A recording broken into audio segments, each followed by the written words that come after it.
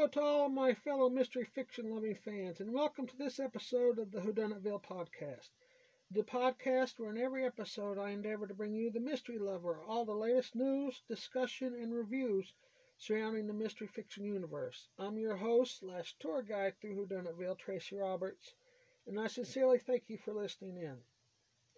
As we touched on in our last podcast, when I went through all the nominees for the 2020 Edgar Allan Poe Awards, one of the all-time greats just recently passed away. I'm of course speaking of author Mary Higgins Clark, who died January 31st, 2020 in Naples, Florida at the age of 92.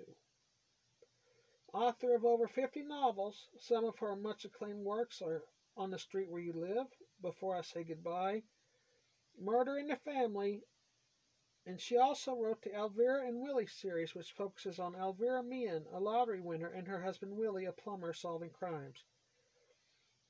She wrote the Under Suspicion series with fellow best-selling author Alistair Burke, which focuses on Lori Moran, producer on the TV series Under Suspicion, a documentary program which investigates unsolved cold cases. If you go on the official Mary Higgins Clark website, you'll find a very nice, very heartfelt message to all of her fans from Caroline K. Reedy, President and CEO of Simon & Schuster, Mary Higgins Clark's publisher. And that was posted on January 31st. If you've ever read one of her books, I encourage you to go there and read that. It's a very well thought out, well written, very touching message. Known around the world as the Queen of Suspense, Mary Higgins Clark's passion for writing exceeded her 38 suspense novels and delved into 4 collections of short stories, a historical novel entitled Mount Vernon Love Story, a fictionalized account of the relationship between George and Martha Washington, a memoir, and 2 children's books, one of which being Ghost Ship. More than 100 million copies of her books are in print in the United States alone, with all of her books being bestsellers in Europe as well. Some little-known facts about the Queen of Suspense. She actually worked several jobs, including as a secretary, a copy editor, and she was a stewardess for Pan American Airlines, and actually one of her flights became the last flight allowed into Czechoslovakia before the Iron Curtain fell. After 1964, she also worked as a radio scriptwriter, where she wrote 65 4-minute programs for the Portrait of a Patriot series. In 1981, Mary Higgins Clark was in Washington, D.C. the day that President Reagan was shot. Because she had a press pass, she joined the rest of the media who were waiting to hear about the president's prognosis. When the press conference finally started, it was Mary Higgins Clark who was one of the few people chosen to ask a question by the doctors. We at the Whodunitville podcast wish to offer our sincere condolences to Mary Higgins Clark's family and friends. Not much of a transition here, but I wanted to put the spotlight on some interesting articles that came out lately. The first one being from The Guardian on Sunday, February 9th, by Catherine Harkup, entitled, How Agatha Christie Mystery, The Pale Horse, May Have Inspired a Murderer. Some of you may not be acquainted with the story of The Pale Horse from 1961, as it is one of Agatha Christie's lesser-known murder mysteries. The novel follows protagonist Mark Easterbrook as he investigates the apparent natural death of a young woman whom he saw apparently then in good health, sitting at a cafe weeks earlier. This leads him to several other similar natural deaths among a group of unrelated people. The novel involves contract killers, witches, and poisoning. This article also cites the fact that Agatha Christie, as most authors do, like to add a sufficient amount of detail to her stories, noting that it is packed with poisonous information. So much so that the story is also credited with saving 2 lives by readers of the story who recognize the symptoms of poisoning from the novel.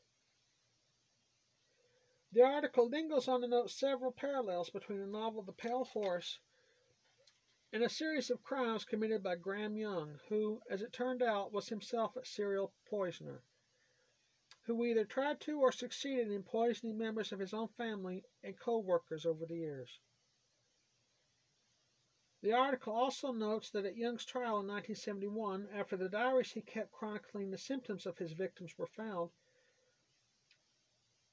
that Young claimed his entries were fictitious and that he was simply preparing to write a novel. Young also denied ever having read Christie's The Pale Horse. Once again, that article is entitled How Agatha Christie Mystery The Pale Horse May Have Inspired a Murderer by Catherine Harkup on the Guardian website. So what do you think? I'd love to hear your opinions on this. Remember, you can contact me by email through whoduniteville@gmail.com or through Twitter @whoduniteville. Also, if you have any constructive suggestions about the podcast or if there's some subject you'd like me to mention, send me an email or Twitter post detailing those too. It's whoduniteville@gmail.com or @whoduniteville on Twitter. The next article I'd like to shed some light on concerns a topic that I'll definitely be going into more detail about, and that's cozy mysteries. This article is entitled Why Cozy Mysteries Are the Hottest TV Genre of 2020 by K. Thor Jensen, and was posted on Geek.com on February 13th, 2020. The article begins with what I consider to be a very broad overview of the cozy mystery, citing things like the protagonists often being amateur sleuths and generally non-tough characters, the imminent threat of danger being lessened, and instead focusing more on the puzzle-solving aspect of mysteries. The article goes on to note something I've always thought of as true, and that's that although there's no definitive proof, most mystery fans think that the cozy mystery genre started up again in the mid-1980s as a reaction to grittier crime fiction, and the article cites stories from authors like Marion Chesney and Joanne Fluke as examples of cozy-style mysteries. K. Thor Jensen also lists two of what the author of this article calls bridge shows, TV shows that are more traditional in presentation but still with a cozy flair. Shows like Midsummer Murders or Miss Fisher's Murder Mysteries. The list then continues with more full-on cozy mystery shows like Rosemary and Thyme, Hetty Wainthropp Investigates, Agatha Raisin, and The Queens of Mystery, along with a detailed description of where to look for your favorite cozy mystery shows. Again, that article was by K. Thor Jensen, and it appeared on Geek.com on February 13th, 2020. The title of that article was Why Cozy Mysteries Are the Hottest TV Genre of 2020. These were just two of the articles that recently came out. I wholeheartedly encourage you, if you're a mystery fiction fan, to go forth and seek out the plethora of great websites out there that showcase this genre. It's well worth your time and effort.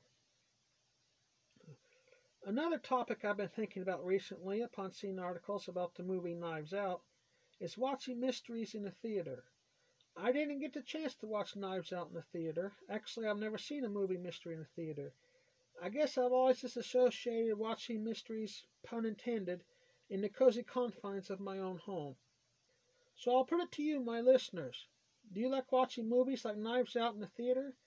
Tell me your opinion through whoduniteville@gmail.com or on Twitter @whoduniteville. Another mystery movie that played in theaters all the way back in 1985, but which I first saw at home on our first VCR, was Clue, the movie. Categorized as an ensemble black comedy mystery, it was loosely based on the board game Clue from Parker Brothers. It starred Eileen Brennan, who had already starred in two other mystery comedy movies, The Cheap Detective and Murder by Death, alongside Columbo's Peter Falk, Tim Curry of the Rocky Horror Picture Show fame, Madeline Kahn, Christopher Lloyd, Michael McKean, Martin Mull, Lee Ving, Leslie Ann Warren, and Colleen Camp. During its theatrical release, the film tried to be very innovative in that it featured three different endings, one of which would be shown in each theater. A fourth ending was filmed, but never included because director Jonathan Lynn didn't like it. In it, Wadsworth the butler, as played by Tim Curry, committed all the murders because of an obsession with perfection. Having failed to be the perfect husband or perfect butler, he would be the perfect murderer instead. He announces that he's poisoned everyone, and when the authorities arrive, he eludes them and steals a police car only to be subdued by three police dogs in the back seat. The only time this ending was ever used was in Clue the Storybook, a tie-in book released with the movie.